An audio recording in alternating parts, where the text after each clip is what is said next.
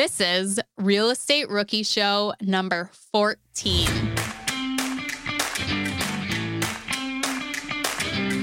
The numbers make sense. I just need to do it. It was my first rental, so real rental, traditional and out of state. So I said, I'm never going to progress. I'm never going to continue to build my portfolio if I don't just jump in and do this deal. Hello, my name is Ashley Kerr, and I am here with my co-host Felipe Mejia, who is living the life of potty training. How's it going? Oh my gosh, it's so hard. My son is 2.5, and some days he loves to go on the potty, and some days he's like, no, puppy scared. Puppy, no one need. No, I'm like, no, Mikoka, you can do it. No one need. And I don't think he understands that I'm tired of paying $50-$60 for diapers. I have 3 boys, and my youngest, he just turned 3, and I've always waited for them to kind of be ready and potty train themselves. But so he just potty trained starting in quarantine. So it was a month before he turned 3 that he actually started potty training. But we are officially out of diapers. He's still wearing them at night, but I mean, that's way better than during the day. Heck yeah. Well, we're not talking about potty training in our show today. We actually have Robert Leonard. And what I really liked about today's show was some of the bombs that he dropped when it comes to out-of-state investing, finding partners, and great realtors. I mean, 3 huge topics that's talked about with newbies, right? Yeah, and Robert, as the show goes on, we find out all the stuff he has going on, but he still finds so much time for his real estate investing. I mean, he's hosting 2 podcasts. He has a full-time job and a family, and he takes the time to call 35 realtors to find the one he wants and interview all of them. So he has really great advice, too, about a partnership. He has an out-of-state deal with a partner, and he breaks it down how that relationship began and how it's built. Yeah, that's great. I can't wait to get into it. So let's bring him out. Robert Leonard.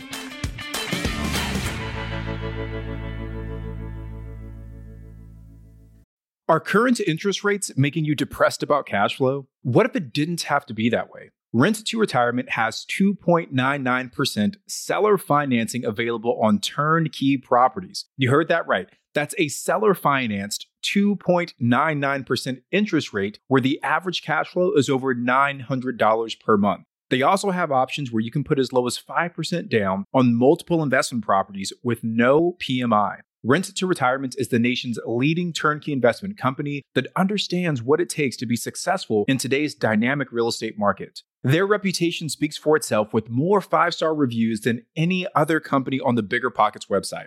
Rent to Retirement offers fully turnkey properties that are newly built or renovated, leased and managed, allowing you to invest with confidence in the markets that offer the best returns. To learn more, visit renttoretirement.com. That's renttoretirement.com. Or text REI to 33777. Again, text REI to 33777.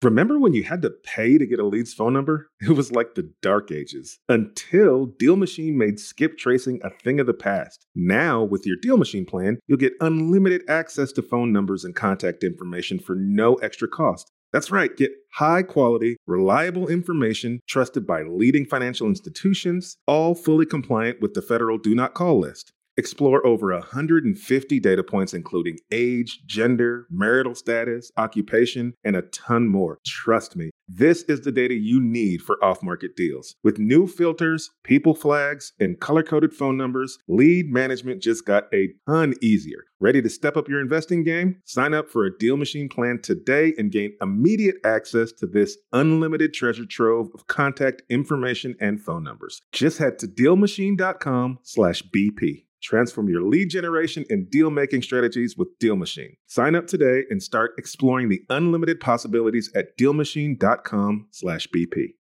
Rookies, 2024 is the year to start protecting your rental properties with an LLC. But you don't have to do all the paperwork and filing yourself. Corporate Direct is your professional and affordable option for getting your LLC done right. They handle the state filings, draft your operating agreement, and act as your registered agent. They'll even help you comply with the Corporate Transparency Act a new federal disclosure law affecting every real estate investor. Corporate Direct is a family business founded by attorney, author, and Rich Dad advisor Garrett Sutton over 35 years ago. Now, his son Ted is a licensed attorney working with him. Together, they've helped thousands of real estate investors form and maintain their LLCs and protect their assets. If you're trying to build a real estate portfolio, do not skip the LLC. Head over to corporatedirect.com/biggerpockets to schedule a free 15-minute consultation with an incorporating specialist. Mention Real Estate Ricky and get a $100 discount on your formation. That's corporatedirect.com/biggerpockets. Hey, Robert, thanks for coming on the show, man. Super excited to have you here, man. Yeah, thanks so much. I'm super excited to be here. So why don't you tell us a little bit about who you are and give us some background on your real estate investing? So when I became a real estate investor, I did it accidentally. I didn't know I was becoming a real estate investor. I didn't really have any intentions of becoming a real estate investor. I was always a stock investor. I started learning stock investing when I was about 14 or 15 years old. I studied it for about 7 or 8 years. And then when I was graduating college, my parents told me when I went into college that when I graduated, started earning a salary, I would have to pay them rent. And it really wasn't a big deal. A lot of people have to do that, but I knew that I did not want to pay rent. For me, I wanted to own something. And so I worked nearly full time all throughout college, and I purchased a property before I walked at my college graduation, my senior year. And so I ended up living there. And basically what happened was I had 2 bedrooms and I never opened the bedroom door for the second bedroom for months. And I was like, well, I should probably do something with this. And so I ended up renting out that bedroom, and it covered about $750 of about $1,100 mortgage. I said, well, this isn't so bad. And I hadn't found BiggerPockets or anything like that. I don't know if house hacking was even a thing yet, or as a name. And so fast forward a few months, I found out, well, hey, this is a real estate investing strategy. I guess I could actually do this. Being a stock investor, I never thought that I could be a real estate investor. I always thought it was just for the wealthy and for the rich. And so that's kind of how I fell into real estate investing. That's awesome. I love the accidental house hacker. And Felipe, he, calls himself the king of house hacking, right, Felipe? But actually, It's your mom that taught it to you, so you can't take all the credit. Right. A lot of people don't know that I actually picked it up from my mom, and then that's how he got started. I just kind of 10x'd her. But Robert, out of curiosity, were you never curious about that door, or what that door was for, or what was in there? I mean, did you just say, it's just empty space, I'm going to use it for storage? I didn't even use it for storage. I didn't use it for anything. I went in there, of course, during inspections, things like that, and when I moved in. But I mean, it was just a spare room that I didn't need, and I had plenty of space in the house, so I just never went in it ever. I just kind of always walked past it. So what gave you the idea to rent it out, though? I'm sure you weren't just like, hey, I'm going to rent it out. Did somebody ask you? Did you see it on YouTube? I mean, what gave you the idea that, hey, maybe I can make some money off of this room? I'm not sure exactly. It just kind of popped in my head, really. I was just like, well, you had the epiphany. Yeah, I just had the epiphany. I think it was like innate, and it's kind of always been innate in me to be an investor and make business, do businesses, side hustles, things like that. So I said, well, I like to have toys, things with motors, and I want to buy some more. So how can I get some more money coming in? And that was just one of the ways. That's great. I love that. So what does your portfolio kind of look like now? So what was the next step for you after you did that initial house hack? So I've done more deals since then, but I've sold off some of my portfolio. So I've done about 6 deals, but I own 3 units right now. So from the house hack, I lived there. So it was kind of strategic, but it kind of wasn't. So when I went to buy the property, they were putting a special assessment on the property because it was a condo. So there's a homeowners association. And so that was holding up the purchase. And so I knew something was going on, but they didn't really release all the details. And I said, well, I'll buy it anyway and just kind of see what happens. And so I owned it for about 9 months. And basically what the special assessment ended up being was the homeowners association did a $7 million renovation to the property. Because they've never done any project like this, they had a big savings in their HOA fund. And so they used almost all of the money from that to fund the renovations. So us as the owners only had to put about $10,000 of our own money into the renovations for about $60,000 or $70,000 worth of work. So we got all new siding, all new doors, windows, roof, parking lot got redone, pool, everything. So the community looked amazing after. And this was just after I bought it. So I eventually planned on... Great timing there. Yeah. So it kind of worked out. And that's why I said I kind of speculated a little bit because I knew something was coming, but I didn't know what. And so basically I was going to turn it into a rental. That was my plan. Live there for a year and a half, 2 years, and then move out, turn it into a rental. But because of that, the value skyrocketed and I was able to sell it and make a decent chunk of money. And so I put that into a live and flip. I had never done anything, like a flip or anything like that. I'm not very handy myself. So I didn't want to go super into one that was super detailed, that was a full gut or anything like that. So I got one that needed some paint, some minor renovations on the inside. And then a lot of it was on the outside, the exterior landscaping. So we did a lot of that, put up fencing, just made the whole space a lot, leveled the space, got brought in equipment to flatten the hill in the backyard, do all kinds of stuff to just make it a lot more functional. And so we've done that. I live there now. I'm about to sell it after about a year and a half of living here. I'll make about $50,000 or so on that. And I'm looking to buy another house hack. I just looked at a 3-unit to house hack yesterday. And so I'm looking to do a 3 or 4 unit for a house hack. And then in there, I purchased a duplex and also a long distance single family rental. That is awesome. And I love how you said that you're not handy, but yet you're still doing a live and flip. You don't have to do anything. You can still have a live and flip. You can hire everything out or find the property where there's the stuff that you can do, like the landscaping, the exterior work, the, cosmetic updates. And I can at least paint. So yeah, that's awesome. I can't build walls or do anything that takes like a lot of skill, but I figured, Right. well, I can learn, I could learn landscaping, or I could paint or hang a door or do a few things here and there. So Robert, kind of give us a rundown of what your definition of a live and flip is, and then what did you end up doing to that property? And you say you're living in there now, right? yeah, I'm there now. We're supposed to be putting it on the market, or I'm supposed to be putting it on the market in the next couple days or weeks. So hopefully we'll be selling that soon. But so basically a live and flip is you move into a property that's not 100% live in, like rent ready or live ready. So there's some things that need to be done to the property. Sometimes it could be more extreme and you can get a construction loan, kind of go through that way, or you can get something that you can still get traditional financing, which is what I did, but it still needed, cabinets were outdated, paint was outdated, needed some paint, maybe windows, like I said, landscaping, things like that. So what I did was I came in, everything was original, all the trim on the walls, all the paint, everything was original. So I painted the trim black and then I painted all the walls, did some small things to the bathrooms, updated the kitchen a little bit, and then a lot of it was on the outside. So where I purchased the property, people don't have a ton of land, and that's kind of one of the downsides to these properties is back in the 80s, they built a community of probably 100 different duplexes, and they kind of just threw them up all at once and made them all cookie cutter. And so not everybody got a ton of land. And that was the problem with this property is it didn't have a lot of usable space in the yard, and it's a super family-oriented area. So I figured if I can get some more space out of this yard, it'll probably add some value. So I brought in an excavator, excavated the backyard. It was a very steep hill. We were able to flatten it out, added a ton of space in the backyard, replanted grass. It was all just dirt. And then we threw up a fence, added a very nice, has a huge deck, 20 by 10 deck. So it's a large deck, added some fencing and a bench around that. So the whole outside looks a lot better. It's a lot more oriented towards families. And I think that's going to help when I go to sell, because now someone with a family is going to be willing to purchase this property, whereas before it was more of a bachelor. So on this live and flip, what is your optimal hold period? Do you have a set time frame for a live and flip that you want to, shoot for? It really depends. I mean, at least a year, because for the financing. So you're going to want to keep it for a year. I could turn this into a rental, but I'd rather take that money and put it into a 3 or 4 unit. So it kind of depends on what your goal is. If it's going to be a rental, then of course you're going to just hold it forever. But if you're going to just flip it, at least a year.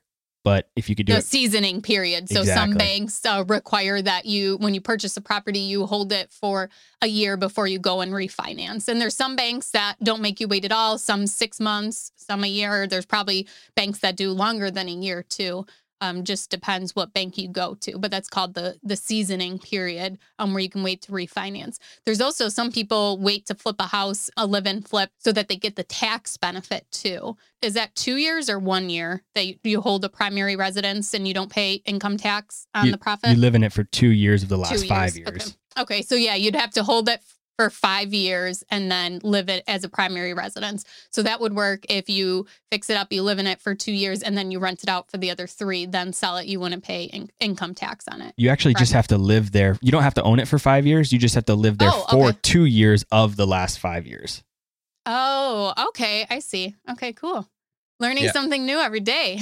There you go, Ashley. Yeah. Start taking notes. I just always wanted to do house hacking or live and flip, but we built our own house, like hopefully our forever home a couple of years ago. And I'm always interested in the wealth creation from jumping from house to house like that.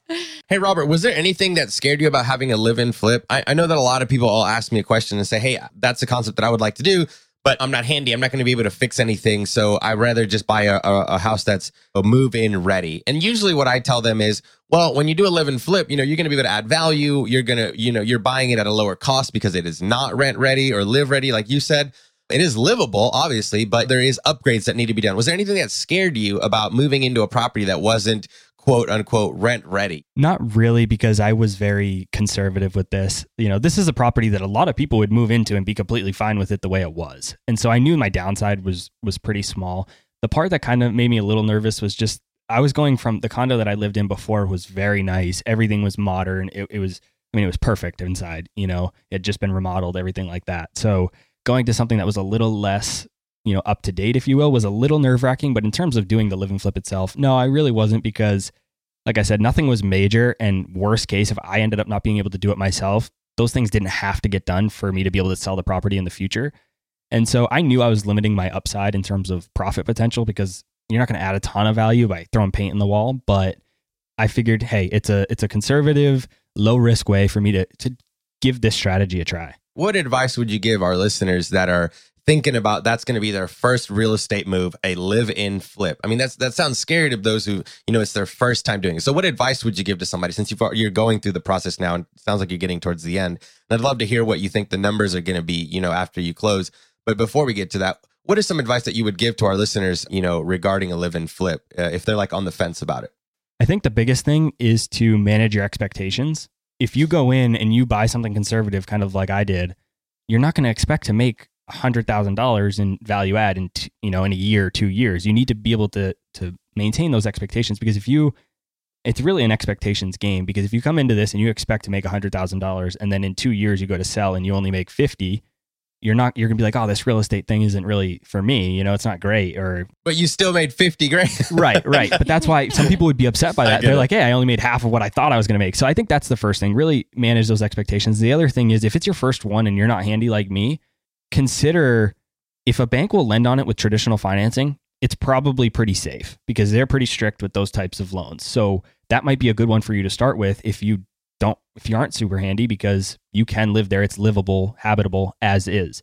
If you're a little more handy and you want to go that route, you could go the construction route, but I just caution you to be careful with doing that. Not that it can't work. A lot of people do very well, but make sure, I'd probably recommend those for the more handy people. Okay, cool. So do you have a full-time job, and did you do all of, this live and flip while working full-time? I do. Yep. So I do work full-time right now. I'm a corporate finance manager. Over the last 2 or 3 years, I've kind of just been climbing the corporate finance ladder. And right now I'm a corporate finance manager. Sounds busy. So how does that affect it does sound busy. How does that affect your live and flip? And sorry, I keep going back to that, because I know our listeners are going to want to know, if you have a full-time job, how do you have time to, work on the house? Nights and weekends. So that's kind of the other piece of it, really, that you gotta think of, like, are you willing to do that? It's one of, a lot of people get into real estate to be passive, and it's not necessarily the most passive thing, but you have a Saturday afternoon, you don't really have much going on. You're just kind of hanging around the house. Oh, I'll paint this bedroom, or got the weekend free. I don't have any plans. I'll go out and do some landscaping. I'll throw some sod down, or I'll bring a machine in to do some work. So you just kind of find the time, do it on nights and weekends. And it doesn't have to be, the good thing about a live and flip versus a regular flip is, a regular flip, you're on a super tight schedule. You got to get it done so you can make a profit. The longer you hold that, the less money you're going to make. And it's not necessarily the exact same thing with a live and flip. It's your primary residence, so you're living there anyway. You can kind of take your time with it. So with that $50,000 profit, so that's not even including the mortgage that was paid down for you to live there for the year and 3 months, correct? So Correct. Technically, you lived for free in that house. You got paid back. Correct. Right? Yep. Yeah, that's awesome. So let's go on to a deal analysis. Was that the deal you were going to use, or do you have a different one you wanted to really dive into? Let's dive into my long distance rental. I like talking about that one. Yeah, that sounds good. Okay, so tell us how you found the deal. Let's start there. So this was my third deal after I did the I'm in the live and flip still, but after that had kind of settled a little bit, I said, I want to get into some more traditional rentals because that's what I wanted to do with the condo. And it just ended up, like I said, turning into more of like a flip. And so I said, I want to do a rental, a traditional rental, but in my area, an average duplex is almost $400,000. And so I'm in the greater Boston area, so it's a pretty expensive market. It's not like Los Angeles or New York necessarily, but it's pretty expensive. And so I was only 22, 23 years old at the time. I didn't have that kind of money to invest. I didn't know anybody that had that money to invest. So I said, well, what are my other options? And so I read David Green's book, Long Distance Investing. And I said, well, I can do this. And so I decided to buy a long distance rental. And it's kind of funny because I always told myself I'd never buy a single family. I always was super against it. I never wanted to do it. And then I got kind of stuck in paralysis by analysis, and I wouldn't buy a deal. And then I said, you know what? This single family came across my plate. I said, this is a great deal. I need to just buy it. And so I did. Robert, I think it's really important for people to kind of take in what you just said, where you got into analysis process because you were looking for a very specific type of property, and you were like, no, I'm not going to do single family homes. But I think once people analyze their goal, their personal goal, and they stop measuring rentals based on everyone else's analysis, and you finally just do it like, what is going to benefit Robert right now? And this deal makes sense. And just because it doesn't fit the quote unquote mold that you think it should, right? If the numbers make sense, it's just 4 walls and a roof anyways. So like you said, it's a single family home. It might have not been what you were actually looking for, but it probably did meet your personal goal. And that's why you were able to pull the trigger, because you stopped looking at it as, well, it's not a multifamily, so I'm probably going to pass on it. Or it's not a mobile home, so I'm not going to buy it. But no, it's like, okay, it's a single family home and the numbers make sense. And if the numbers make sense, that is what's most important. You're able to let go of your emotions of purchasing that property. Does that sound about right? Yeah, that's exactly right. It was a completely emotional thing. I had no rationale as to why I only wanted to do multifamily. I just kind of always thought that single family was more risky because you only have one tenant. So I kind of hedged that, and I just said, like you said, the numbers make sense. I just need to do it. It was my first rental, so real rental, traditional and out of state. So I said, I'm never going to progress. I'm never going to continue to build my portfolio if I don't just jump in and do this deal. A couple weeks ago, we had Jay Scott on the episode, and his first deal ever was his wife. They looked at like 100 houses, and his wife said, that's it. The next house they look at, we're buying. And they bought it. And that's how they got over their analysis paralysis. Yeah, I actually had Jay Scott on my show not too long ago as well. And he said the same story. I think they ended up buying 4. I think they bought 1 and then they ended up buying 4 right away. Yeah. That's awesome. And it's like we tell everyone, you're not going to become a millionaire on the first one. It's the lessons you learn, right? And Robert, you went out of state with your first single family that you were completely against, and it's probably crushing it. I'm excited to hear the rest of the story, but I just want to let people know that it's about taking action, right? And your fear might have been, well, it's out of state and it's a single family home that I swore I wasn't going to do. But maybe in that market, that single family makes sense, right? So it's just different markets, different areas, and you need to run your analysis just based on the numbers, take the emotion out of it. So what happened next, Robert? Tell us. So basically what happened was I said, all right, I'm going to go out of state. I could have, I can't really afford here, and it's not really an afford thing. It's just, I don't want to buy a duplex for $400,000 up here. The numbers aren't as great as I can get in other parts of the country. I kind of had a lot of things that kind of all came together as I knew I wasn't taking enough action. And then I learned a quote, and then David Green has said it before and a couple other people as well. So I'm not sure who originally coined it, but they basically said, live where you want to live, invest where the numbers make sense. And that really hit me. And I said, I'm not taking action. And I just heard this quote. I need to go after these two things. And so I analyzed demographic data for about 7,000 cities across the US. My background in finance, I do a lot in Excel. So I was able to analyze a lot of data that way.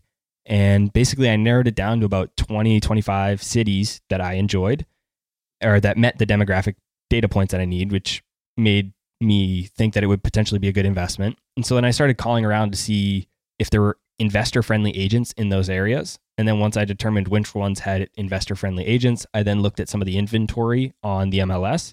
Not necessarily because I was going to have to buy from the MLS, but I think it's a good indicator as to if there's any inventory there.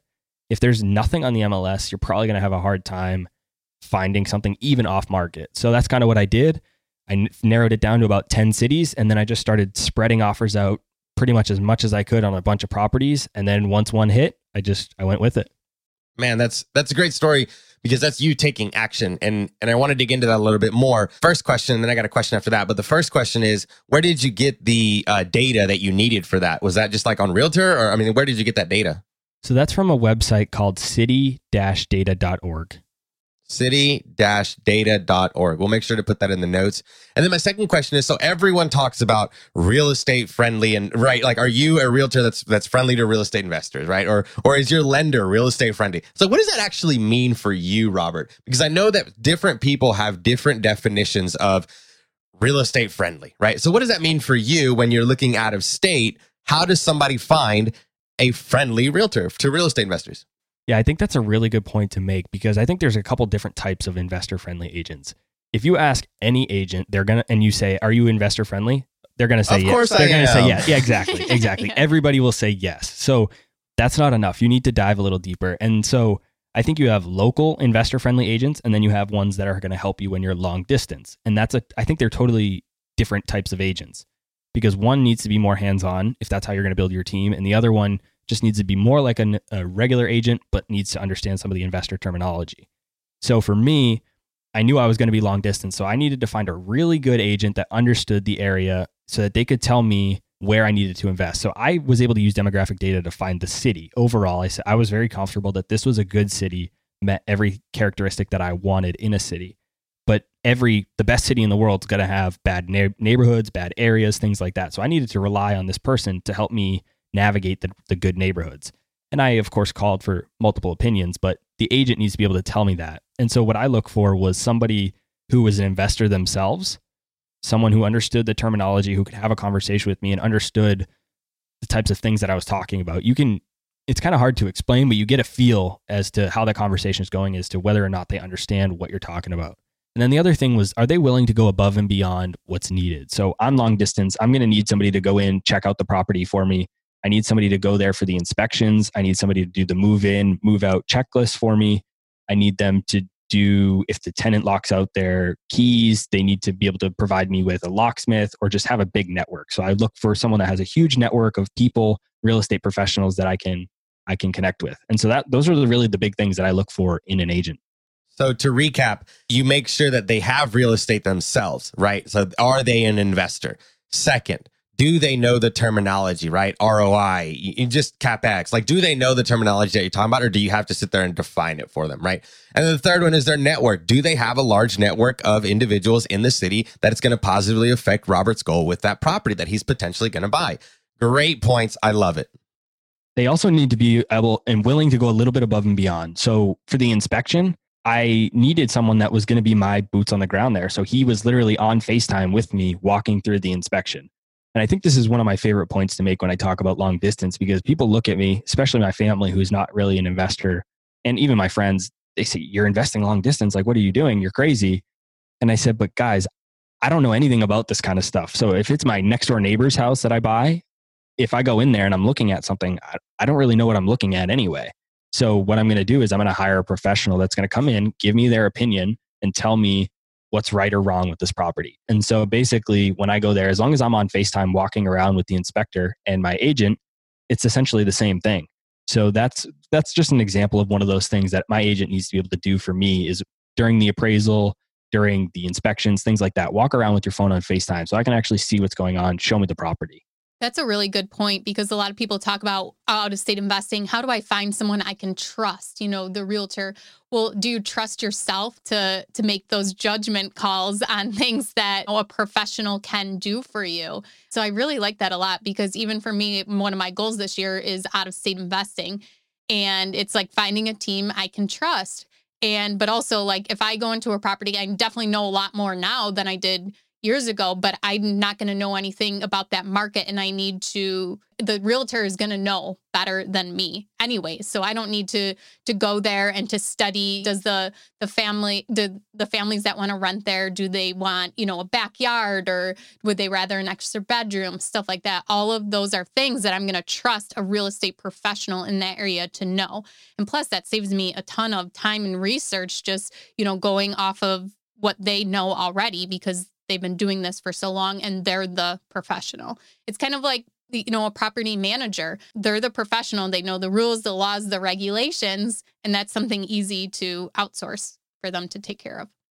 Yeah, it's almost like having a property manager as an agent as well. And the reason I also like them being an investor is, like you said, they understand all of these different things. And so for me, my agent actually said, if you guys don't buy this property, I'm going to buy it. Yeah. So that gave me a lot of confidence to move forward. And of course, he didn't tell us that until a little afterwards, and I didn't make my buying decision based on that. Right. But it's just one of those things that makes you feel good about it. And they need to be willing to go do those types of things. Take the videos for you is a really big one when you're investing long distance. And that he didn't steal the deal from you either. Exactly.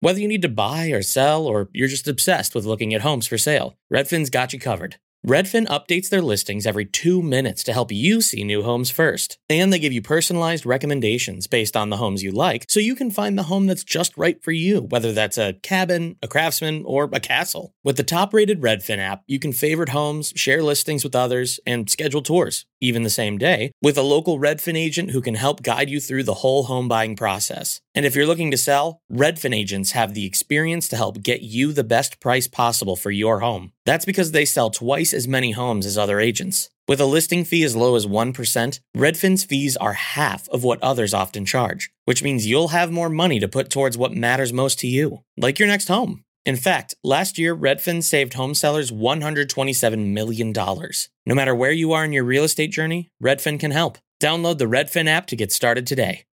This show is sponsored by Airbnb. Did you know that a long time ago, before I ever started my real estate business, I turned one of my first primary residences into an Airbnb? And that's the extra income that I needed from Airbnb that gave me the confidence to go out and work for myself and eventually quit my 9-to-5 job. And now I have dozens of Airbnbs all over the country. I've even partnered up with the old David Green on a recent property in Scottsdale to take our portfolio to the next level. And of course, we host it on Airbnb. But you don't need to be a full-time real estate investor to start on Airbnb. As a matter of fact, I was self-managing 10 properties while working my 9-to-5 job, so I know anybody can do it. Think about it this way. You're looking for extra income and going on a vacation. Wouldn't it be great to rent out your space and let your property pay for itself while you're gone? I did this one time. I pitched my wife and my roommate, because we were house hacking, on the idea of renting out our home, and it paid for all of our expenses on a trip to Mexico City. So go and give it a try. It might just change your life, just like it did mine. And I really do mean that. Your home might be worth more than you think. Find out how much at airbnb.com/host. The dream of owning a vacation home can be daunting. From finding the best guests, to the maintenance, to organizing the cleaners after every guest stay, with Vacasa, they make that dream into a reality. As a full-service vacation home management company with vacation homes in key destinations across the U.S., they know a thing about how to make owning a vacation home easy and profitable. On top of proactive property maintenance visits by professional local teams, a hospitality-driven booking platform, and around-the-clock support, Vacasa earns homeowners an average of 20% more revenue from their vacation homes. Vacasa is always thinking of ways to simplify the vacation home owning experience by putting your home to work for you. If you're looking to make more from your vacation home, work with the reliable property manager, and finally have peace of mind, partner with Vacasa at vacasa.com/biggerpockets. That's vacasa.com/biggerpockets. So let's get into the numbers there, Robert. What did you purchase it for? What did you have to do to it? What's it renting for? Did you refinance? Do you still have it? I mean, give us the whole picture with the numbers in it. Yeah, so the acquisition is actually a little bit of a funny story because we were going to buy it cash. It was, so like I said, I'm in Greater Boston. Duplexes are about 400. So when we went to Texas, this is a beautiful, that's where it is in Texas. It's a beautiful 3-bed, 2-bath, 1-car garage, beautiful fenced-in yard, great neighborhood, great schools. So it's great property, but it was only $65,000, or they were asking 70, I think. And we were shocked, or I was shocked. And so I was going to buy it cash, and I had a business partner on this deal, but we were going to buy it cash together. And then they started wanting a proof of funds and things like that. And it's kind of a pain to get a proof of funds from a bank. And so we said, let's just kind of forgo this deal. If you're going to require proof of funds, we're not interested. And so we pulled our offer. Let's explain that real quick. So a proof of funds is a letter from your bank stating that you have this amount of money in your bank account. And some banks will actually put a hold on that money for up to 2 weeks and sometimes even 30 days, giving you that letter. Yeah, it's a month in my city. If you want to get a proof of funds in your savings, it's like 30 days frozen. And it's like, whoa, like what if this deal doesn't even go through? So I don't like that either, actually. And it sometimes takes time for them to get you the letter. Like you can't just take a screenshot of your bank account online.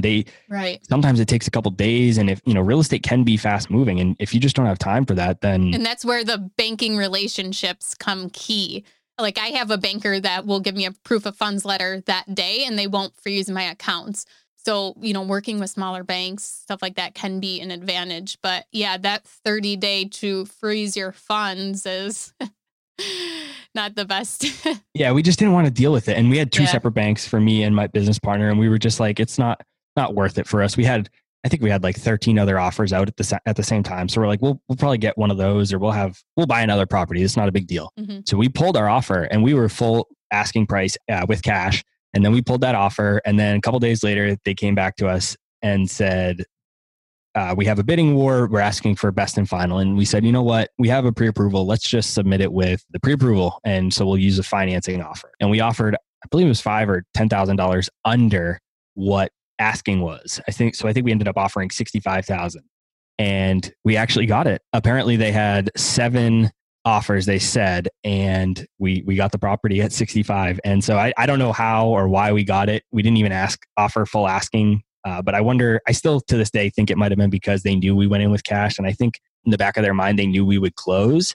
And I think that might've helped. I don't know for sure, but I think that's definitely an advantage. Oh, 100%. Yeah. That I would have remembered the cash offer too. Because if somebody would have offered even $1,000, $2,000 more than you did, but it was bank financing, that's risky to me. I'd rather lose $1,000 and make sure that Robert's going to close with cash. So yeah, well, we 100%. Ended up coming in with the financing offer. That's what we did. Nice. So we ended up using the financing, but I think they knew that we originally offered cash. So anyway, we ended up getting it for $5,000 less than asking in a contested bid. So we went through the process. My agent, like I said, helped us through the process of the inspection, the appraisal, all of that. So you never saw the property? Never. Yeah.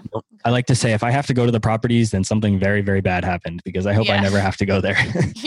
So never seen it in person. During the initial showing, he took great videos, showed us everything. He's an investor, so he knew what to look for, and sent me really quality videos of what I needed to look at. So went through the inspection, got all of that done, and then closed on the property. We were able to get a tenant in about 2 weeks. It was the strong rental market, and it rented for $900. Nice. And this was pretty much turnkey. You didn't have to do anything. Yeah. No, right. So straight off the MLS, turnkey, and no renovations needed to be done. We've had some small repairs that we've had to do here and there, but nothing major by any means. And so rented for $900. Our total mortgage with taxes, insurance, I think is like $350 or $400. And you have your reserves that you have to take into consideration: repairs, maintenance, CapEx, things like that we put money aside for. But it's cash flowing about $300 a month. That's great. When did you purchase the property? How long ago was this? 1 year ago this month. Oh, well, congratulations. Is this a cash flow play for you? Is it an equity play? Is this reinvest the money and buy more in that city? What's the play with the property? Just a rental for cash flow. It's one of those things with the Midwest is you don't often get a lot of appreciation. Usually it's more of a cash flow type play than you do get on the coast. And so I'm not expecting a ton of appreciation. It's a strong market just outside of Dallas, about an hour and a half outside of Dallas. So we might have some appreciation there, but I'm more focused on the cash flow. I want to ask you about the financing for an out-of-state investment. So did you have to go with a bank in Texas, and did the realtor kind of hook you up with that? Or how did you go about getting that mortgage on the property out of state? So I don't think we had to. I think I could have used, a lender that's nationwide if I wanted to, but my agent had a really good relationship with someone that he uses for his own personal investments. So he gave me the connection. I reached out to them, and just everything done online, right? Yep. Yeah. Everything was done online. And then when we did the closing company, the title company, just FedExed me next day the envelope. So the night before closing, they send you everything, and then they tell you not to sign it until the day of closing. You do that on the day of closing. You go to your local bank and get it notarized, or wherever you want to get it notarized. And then you next day air it back to them, and they get it back the next day. And then you get the keys.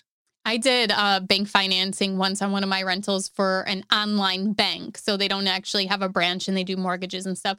And they actually sent a notary to my house for me to sign all the documents. But it was definitely a very different experience. But I really like doing everything online and through email. So it did work good. It was Bank of Axos that I used.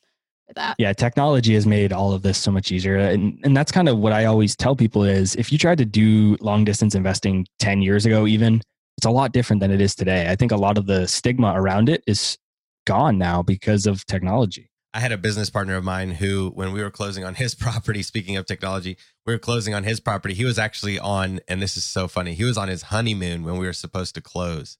And he was in Hawaii. So he had to sneak out, run downstairs to the hotel lobby, sign all the documents because the bank, they sent someone, the same thing like Ashley, a notary down to the lobby. He ran down, he signed all the documents and ran back upstairs. And he was like, dude, you're going to get me in trouble. We haven't even been married 2 weeks. So like you said, technology's been great. I mean, it's definitely made things a lot easier. Yeah. So it's funny you say that, Felipe, because my business partner was actually on his honeymoon as we were going through the closing process. I swear, he really was. Thankfully, he made it back in time. He came back a couple days before the actual closing so he could sign the physical documents with us. But like, if we had any questions or anything like that, I was calling him. He's in Aruba and I'm trying to get in touch with him. And dude, stop calling me. Yeah, right. I'm Figure it Facebook out. messaging his fiance. We're going back and forth. And yeah, so it's funny. The same thing happened for me. But to answer your question, yeah. So we this was really a learning experience. Felipe said it earlier, is your first property is not going to make you rich. And I knew that. And that's why I was comfortable doing this deal. The mortgage all in, like I said, is about $350, $400 a month. I said, absolute worst case scenario, I can cover this mortgage myself if I have to. So that's why I was so confident to go long distance. And I kind of took the same approach with property management. I had done some, like I said, house hack. So I'd done a little bit of tenant management, but not a ton. But I'd read a ton of books. I'd read a lot of Brandon Turner's books, listened to all the Bigger Pockets podcasts, things like that. So I felt pretty confident. And I had my agent who was willing to help us with property management if we needed him. But I said, can you do just X, Y, and Z? Can you just do the tenant move in for us? We'll handle everything else. That's all I need you to do. He said, yeah, absolutely. And then he said, if things go bad, can we call you and then have you take over the property management if we need to? And he said, yeah, of course. And so that's what we did. We said, let's test it for a few months, 3-6 months and see how it goes. If it's too much, we'll hire a property manager. We built that into our numbers originally, but things went really well. It's actually really easy for us to do. We have good systems in place. And with technology, it's really not too difficult. So we've continued to just self-manage it from 2,000 miles away. Are you using any specific software at all? Yeah, we use Cozy mostly for the tenant management. And then we also use Stessa, mostly just because I'm an accounting guy background. I love to keep the financials in Stessa, but Cozy is really the one that helps us a lot. Interesting. Hey, Robert, real quick, because I know other people are going to want to know regarding the bank financing. Did you use a bank in the same city as the house, or did you use a bank from where you live? I used a bank local to the property. Local to the property. So you reached out to a bank local to the property, said, hey, I'm an out-of-state investor. Here's funds. Here's all the information. I'd like to purchase this property. And you were able to move forward with that, right? Exactly. My agent uses him, the loan officer and that bank for all of his investment properties in that town. So we went with that. And I was hoping you were going to say that because I wanted our listeners to know how important it is to have a real estate agent that has rental properties, because they're going to know what banks work well with out-of-state investors, in-state investors, whatever the case may be. But a good realtor is going to be like your lifeline to the best mortgage company, to the best home inspector, to the best, all that stuff. And I can't remember what episode it was, but Rose Buckley we had recently, she's a home inspector and she talks about her relationship with realtors as well, right? So it's very important to build that relationship with the realtor and make sure you get the right one, because they're going to be your lifeline to that property if it is out of state. So thanks. I'm so glad you said that. And then my next question that I was going to ask was, for that property, when you're investing out of state, do you ever feel the need to want to go see it by any means? Or like you said earlier, you're like, nope, if I got to go see it, that's it. Something bad happened. So I kind of want to go see the city just because I have rental there and I want to buy more there.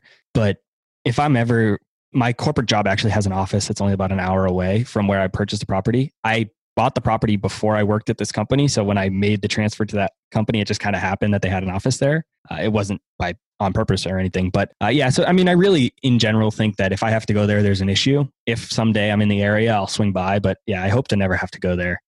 I want to ask, because Felipe and I get this question a lot. How did you find your partner and how did you structure your partnership? So he and I met at the gym through mutual friends. So I had a workout partner and it was his brother. And so him and I met, and we're younger guys. I'm 25 now. He's 27 or 28. And at the time I was like 22, he was 25. So there's just not a lot of people our age that are into a lot of the same things that we have, that kind of have the same mindset that we have. We're both very much go-getters and we're both into investing in real estate. So we just kind of hit it off really, really well. We were friends for 3 or 4 years, maybe 5 years.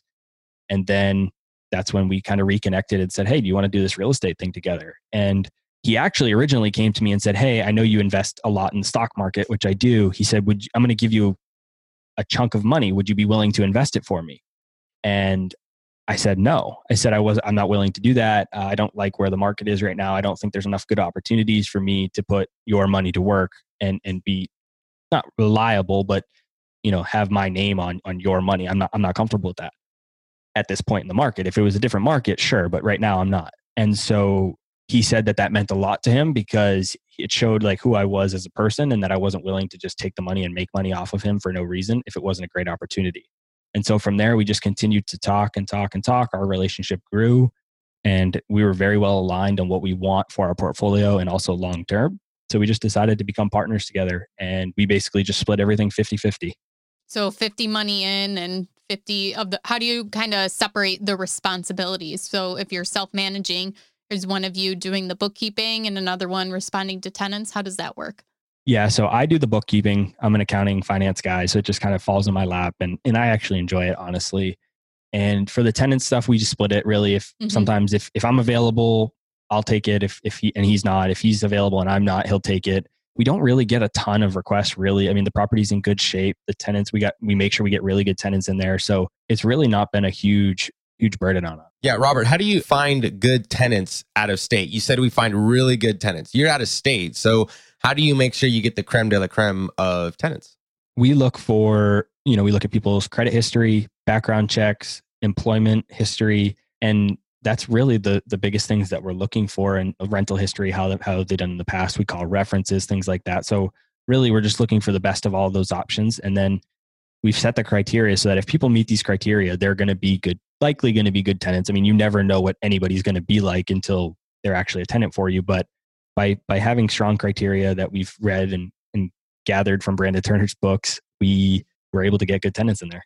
Yeah, on Brandon's podcast today, so the Bigger Pockets Real Estate podcast with Brandon and David, talking about partnerships. They actually had 2 partners on. And when you were just talking, I was thinking about this. I think his name was Sam Grooms. He was on there and he said that him and his partner work so well together because they have different strengths. So they play off each other, but their mindset on their real estate goals and investments are the same. And that's why they work so well together. Their short-term, long-term goals are the same, but they each, like you said, you're the finance guy and you do the bookkeeping side of things, and that's your strength. And they talked about the different strengths they have.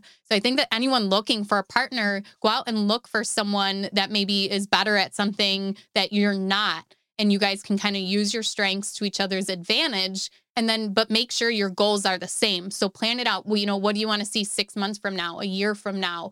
What do you want out of investing in real estate? Do you want time freedom because your partner might want to be hands-on for everything to save more money? So it's definitely, I like to call them alignment meetings, where you sit down with your partner and make sure that your goals still align, whether you do it quarterly, every year. But it seems like you and your partner have a lot of those systems in place. And as far as right now, your goals are very aligned moving forward. We learned that exact same thing from Brandon and David and the Bigger Pockets community, the podcast and the books. But my business partner and I are that exact same way. I'm more introverted than he is. He's a sales guy. He's a pharmaceutical sales rep. So that's what he does all day. He talks to people and he's very outgoing. And it's just how he's always been. So he's a high D&I on the disc profile. Exactly. And I'm the opposite. I like having conversations. I host a podcast. I talk to you guys. So I don't mind it, but I'm just a lot more introverted. And so we see us scaling as him being kind of our money raiser. He's going to go out there and meet people that want to raise and help us raise capital. And then I'll be the guy I'm more analytical. I know how to do all the deal analysis, find the deals, acquire the deals. And so that's kind of really how we work so well together. I love that. That's how me and my business partners are as well. I'm definitely, the more the sales guy, the more talking to the contractors. I'm out there, I'm boots on the ground. Like, I love that stuff. But if you put me in front of an Excel sheet, man, I'm like, why is there letters on this thing? Like, what is going on? Right. So I'm totally not that guy, but I have great business partners that are. So and I agree 100%. That's why you have an amazing wife too, that does that Let stuff me for tell you, my wife and my son have made me the best entrepreneur that I never thought that I could be, right? She is great when it comes to, that kind of stuff. And I was just like, well, why don't we just buy it? We'll figure it out later. She's like, well, we got to run the numbers and like all this stuff. So she's made me but that's the importance of having a great partner and having common goals that you both want to reach, like Ashley said, at a certain time frame or whatever the case may be. Because just saying, oh, well, I want cash flow, that can mean so many different things for so many different people. And unless you have those open, clear-cut conversations with your partner, you have the potential to fail. And that's not what you want to do. You want to be open and clear from the beginning with your partner and say, hey, this is what we want to do. What do you think? And if your goals align, then yeah, move forward. But, I would be hesitant to get into a partnership with somebody who doesn't share the same common goals that I would have regarding real estate. I think that's very, very important. That's exactly what we did. We have the skill sets that kind of help each other, complement each other, but we also have the same goals. But I'd even take it a step further than that. Is having the right goals and matched goals is important, but having the ability to actually follow a path to get to those goals, I think is even more important. And I don't think a lot of people talk about that. And what I mean by that is if you have the goal of long-term just cash flow and you're just going to continue investing money and you're not going to take anything out of the business. So for us, we haven't taken a dollar out of the rentals. It just stays in the business account basically. Mm-hmm. And so I think we have that goal matched, but now you need to see, does my partner actually have the means to be able to do this strategy that we want to do long-term? And it's not to judge people or anything like that, but if you're trying to buy properties with somebody that makes, maybe $25,000 a year, maybe they need that cash flow to supplement their career. But if there's somebody that's high earning, they're doing well in their career, things like that, then maybe you can assume that they're going to be better off and leave that cash flow in there and be able to actually go towards that goal. And so it's not necessarily to judge them or anything that's like that. It's just to make sure that your personal finances are in order so that your partner doesn't have to sell out early on the deal because they need the money for their own personal finances or their mind changes because of something they're doing in their personal life, because that does impact you as their partner. Yeah, that's a really good point. And I always stress that you should, as a real estate investor, you need to focus on your personal finances yourself, but look at who you are partnering with. And if you want to partner with someone, show them your financials, show them your tax returns, your personal financial statement, your bank account, show them that you have your own finances secure and stable. And that doesn't mean you have to have a ton of money. It just means you manage what money you have. So I think that's a really great point. But I want to move on to our next session. So this is the part of the show where we learn about a key player on your team. It can be an agent, a lender, a handyman, someone who has been your MVP. So, Felipe, want to do your chant? Okay. So this is really important, Robert. You ready? Who is your MVP? MVP. MVP. Who would you say the person is that most positively affected you guys' out-of-state investing goal? Definitely the agent that we have in that local city. He's, people talk about building a team, and that sounds daunting. It's like, oh, I got to align all of these different people. But really, if you get a really good agent when you're investing long distance, they can be, like you said, your MVP, and they can do a lot for you. So for us, he gave us the lender, he gave us the handyman, he gave us either an electrical contractor, anything we need, somebody to mow the lawn. He's given us everybody that we need. So we didn't need to build those relationships. We just call him and say, hey, who do you know that can do X, Y, and Z? And he helped us through all of that. And of course, everything he did to help us get into the property, he's just really been vital in our success. Okay, Robert. So great. You found a great realtor. Awesome. Everyone's going to want to know, how did Robert do it though? So how did you find this realtor, and how do I find one out of state? So I looked on Zillow, and I looked at that local area, and I looked at the top 30 agents or so, and I just called every single one of them. I just conducted quote unquote interviews, and I just talked through them. And you can be as structured or as not structured as you want, but I had a set of questions that I wanted answers to. And then the rest of it was just kind of feel, how did this person talk with me? How did I feel when I talked to them? How did they understand the language? Could they hold a real estate conversation? Did they seem passionate about real estate, or did they just do it because they think they can make a couple bucks that way? So, because the way they talk to you is the way they're going to talk to your contractors, you're the people that are going to move into your property. People need to know that the way they treat you is the exact same reason they're going to treat other people. and how often they're going to be willing to help you. I mean, if you talk to someone that's not Exactly. passionate, they're not going to answer the phone on Friday night at 7:00 if you need a contractor or a handyman, but if they're passionate about real estate, they're going to get it, and you're going to call them and they'll be there for you. Yeah, that's really great. And plus, they'll want your continued business. Exactly. So you kind of talked about all the things your realtor has done for you, but can you name one thing that was really great and really stood out to you that would make you want to use them again? The biggest thing is the videos. And so he went through 6, 7, 8 properties. I forget exactly, but he was going through a lot of properties for us, taking videos the whole time. So he FaceTimed us and recorded videos so that we'd have it afterwards. So walking through the whole property, like I said, it was as if I was there. I don't know too much about the handy side of things. So that level of detail is good enough for me. I'm going to bring in an inspector to really give me a professional opinion anyway. So the fact that he was able to go to 7, 8, 9 properties, walk through FaceTime video, do all of that for me, super helpful. And he did, he drove around the neighborhood, took videos like that. And we didn't pay him any extra for this. This was all part of his commission. So the fact that he's willing to do that was huge for us. And speaking of commission, how is he compensated now that the deal is done? Does he still help you with stuff, or how does that work? No, not really. So we paid him his normal commission, 2 or 3% when we purchased the property, which was paid by the seller anyway. But when he helps us get the tenant in, so for his troubles of, doing the move-in checklist, the move-out checklist, handling the keys, things like that, we pay him half of the first month's rent. But other than that, he's not really doing anything for us. So, we're just getting him we're just contacting him for relationships, but he's not actually doing any work or anything. So we just call him and say, hey, we need a plumber. Who do you know? And he'll tell us, but we don't pay anything for that. Awesome. Yeah, great. Well, that is today's MVP, and we'll put some more information in the show notes at biggerpockets.com/rookie14. So Felipe, you want to take us to the next section? Let's do the next segment. And this is probably one of my favorites. It's called the Rookie Request Line. We have a few more questions. So basically the Rookie Request Line is where you can call in at 1-888-5-ROOKIE and you can leave a voicemail and we'll read it on the show. Hi, my name is Jorge. I'm from San Francisco. My question is, how do you legally organize your properties? I read in the book that you should put each individual investment property in a single LLC, whereas I feel that is a lot of work. It seems to provide a lot of legal protection. Thank you for your time. So when I first started real estate, I said I'll never own a property outside of an LLC. That was the only way I would ever do it.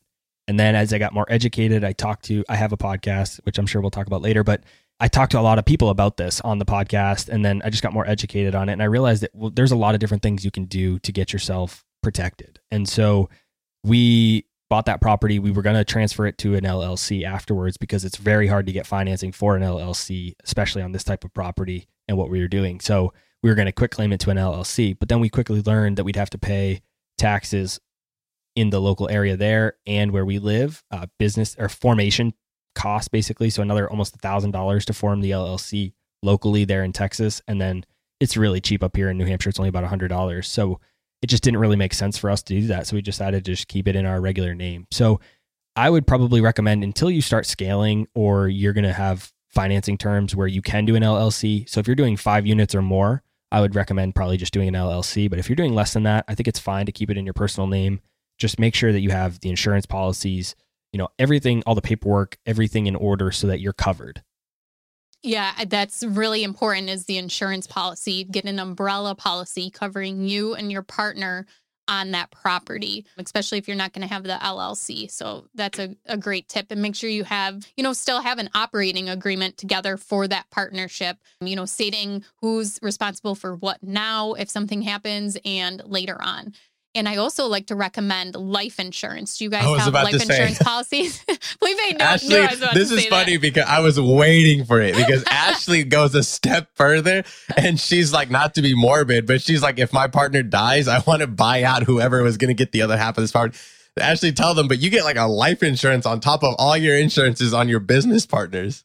Yeah. So, well, I funny. became a licensed insurance agent, so I have to make commission off myself. But Of course. I get a life insurance policy on my partner. They get one on me. So if one of us were to pass away, then the proceeds from that life insurance policy would be used to buy his family out. So instead of me becoming partners with his family automatically, I would retain 100% ownership, and then his family would receive a lump sum payment for the ownership in that. And there is like a calculation in our operating agreement that we have a buy-sell agreement too. So if one of us wanted out of the property, what would happen? Or if we decide to sell it, and then it also states the term of one of our deaths. And there is like a calculation to, put a value on the property and how much should actually be paid out to. I don't know it off the top of my head. I think it's actually different for each of my partnerships, but yeah. So I don't do really that. important. Yeah, I don't do that yet. And it's funny, Ashley, we recorded a podcast together just the other day, and you had told me about that life insurance strategy. And ever since then, I've been thinking about it, and I think it is a really good idea. Yeah, I mean, you can have your company if someone does have an LLC, you can have the LLC actually be they'd be the beneficiary, I believe, and then you can actually write the premium payments out of it. Yeah. So for us, I think as we scale, we might start to look at something like that, but we just have 3 units altogether. So it just seems like it would be a little bit much for us. And this is probably totally not the optimal way to do it, but like I know his wife really well. So I feel like if God forbid something did happen to him, her and I would be able to work something out. And I mean, business is business, money is money. And if something happened, I don't know what she would necessarily, be like in that situation. You never know really, but so it's probably a little naive on my part, but in general, our portfolio is still relatively small. So I think we haven't gone through that process yet. I like to say whatever makes you sleep at night is what matters. And I'm able to sleep well at night right now. So right, exactly. Yeah. So the next thing we have is just a bunch of random questions that Felipe and I stay awake at night thinking about what to ask. So Felipe, go ahead. You can take the first one. Sure. Robert, I'm wondering, what were you like in high school? What clique were you a part of? You said you're an introvert, but you have 2 podcasts. You're doing this one. I mean, it sounds like you're pretty outgoing. So what were you like in high school then? So my earlier days are a little bit different than they are today. So basically growing up, I had no intentions of going to college, nothing like that. I was a motocross racer, and I was on path to become a professional motocross racer. So I missed a lot of school when I was younger, not so much in high school because I stopped my freshman year, but I always just kind of hung out with athletes, but I also hung out with, more businessy type people as well, or quote unquote nerds, because I'm a huge nerd, but when I was racing, I had no intentions of going to school. But once I stopped racing, I said, well, I got to do something now. And so I got really, really into investing and studying Warren Buffett, things like that. And I became a huge nerd. I had never read any books before that. And then after that, I've started to read a ton, built a huge personal library myself. So started to hang out with a lot of the nerdy group, but I played sports in high school as well. I played baseball, basketball. So I was also hanging out with those folks as well. Can you give us a little insight to your morning routine if you have one? Yeah, well, we're recording this during COVID-19, so my morning routine is thrown off a little bit, but during the normal course of life, usually I'm up around 4:30, 5 o'clock. I'm at the gym by 5:30, out of the gym around 6:37, at the office by 7:15, and I work my corporate job till about 5, and then go home, hang out with my family for a few hours, usually till about 7:30 or 8, and then they all go to bed. And then I hop back on my computer, do more work, do podcast work, do, all the different side hustles I got going on. Call 35 realtors. Call realtors. Well, what's thankful is I'm able to do that during my corporate job too. I'm doing Excel work, so I'm able to call them and have that conversation. So that works really well for me. That's awesome. So I got a question for you, a little bit off the list here that we have. Robert, if you could have a drink with anybody, dead or alive, who would it be and why? Warren Buffett. Because I knew you were going to say that. That's a great That was answer. easy. Because I've studied him. He's been my idol for 10 years, and I think it'd be him. Okay, well, the last question we have is a little bit of rookie hazing.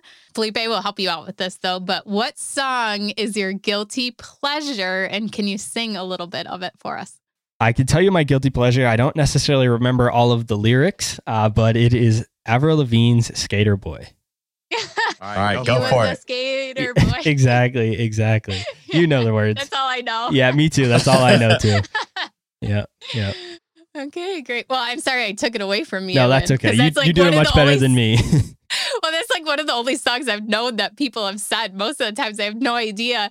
A lot of times we'll ask people ahead of time, and Felipe and I have to like look it up on YouTube and like try to figure out some of the lyrics so we can sing along. Yeah. It's my guilty pleasure song because people have always doubted me, and like they did in the song. And then ultimately he becomes successful, and that's kind of why it's my guilty pleasure song. I hear you, Robert. That's awesome. Well, man, just kind of to close it all up, man, where can people find out more about you? Tell us about your podcast. You know, where can people reach out to you if they have questions? The best place to reach me is on Instagram. That's where I'm the most active, or in our Facebook group. But if you want to listen to more of my content, I just recorded recently interviews with you, Felipe, and also you, Ashley. They should be coming out around the time of this interview as well. So you can come listen to those. I have 2 podcasts. One is called Millennial Investing. So on that show, we talk. It's generally geared towards people that are about 22 to 35 or 40 years old. And it's mostly about stock investing and personal finance and side hustles. And then I also have a second show that's just called Real Estate Investing. And on that show, we talk about all different types of real estate investing for relatively newbies to medium of the road type investors. So really, you have to have nothing going on if you want to find the time to be an out-of-state investor. Man, you have a lot going on. That's awesome, though. But can you give the name of your Facebook group and the name of your Instagram handle? Yeah, so my Instagram handle is just the Robert Leonard, and that's Robert Leonard. And the Facebook group is the Investors Podcast Community. Thank you. And thank you so much for coming on with us today. I think this was great. I love talking about the partnerships and out-of-state investing, especially those two. But I am Ashley from @WealthFromRentals on Instagram, and he's Felipe @Felipe Mejia, REI. And don't forget to join our Facebook group. We're almost to 7,000. So search Real Estate Rookie on Facebook. And if you guys like Robert, ask him some questions in there when this airs, and he'll be more than happy to answer them for you. Absolutely. Thanks so much for having me, guys. Thanks, Robert. See you later.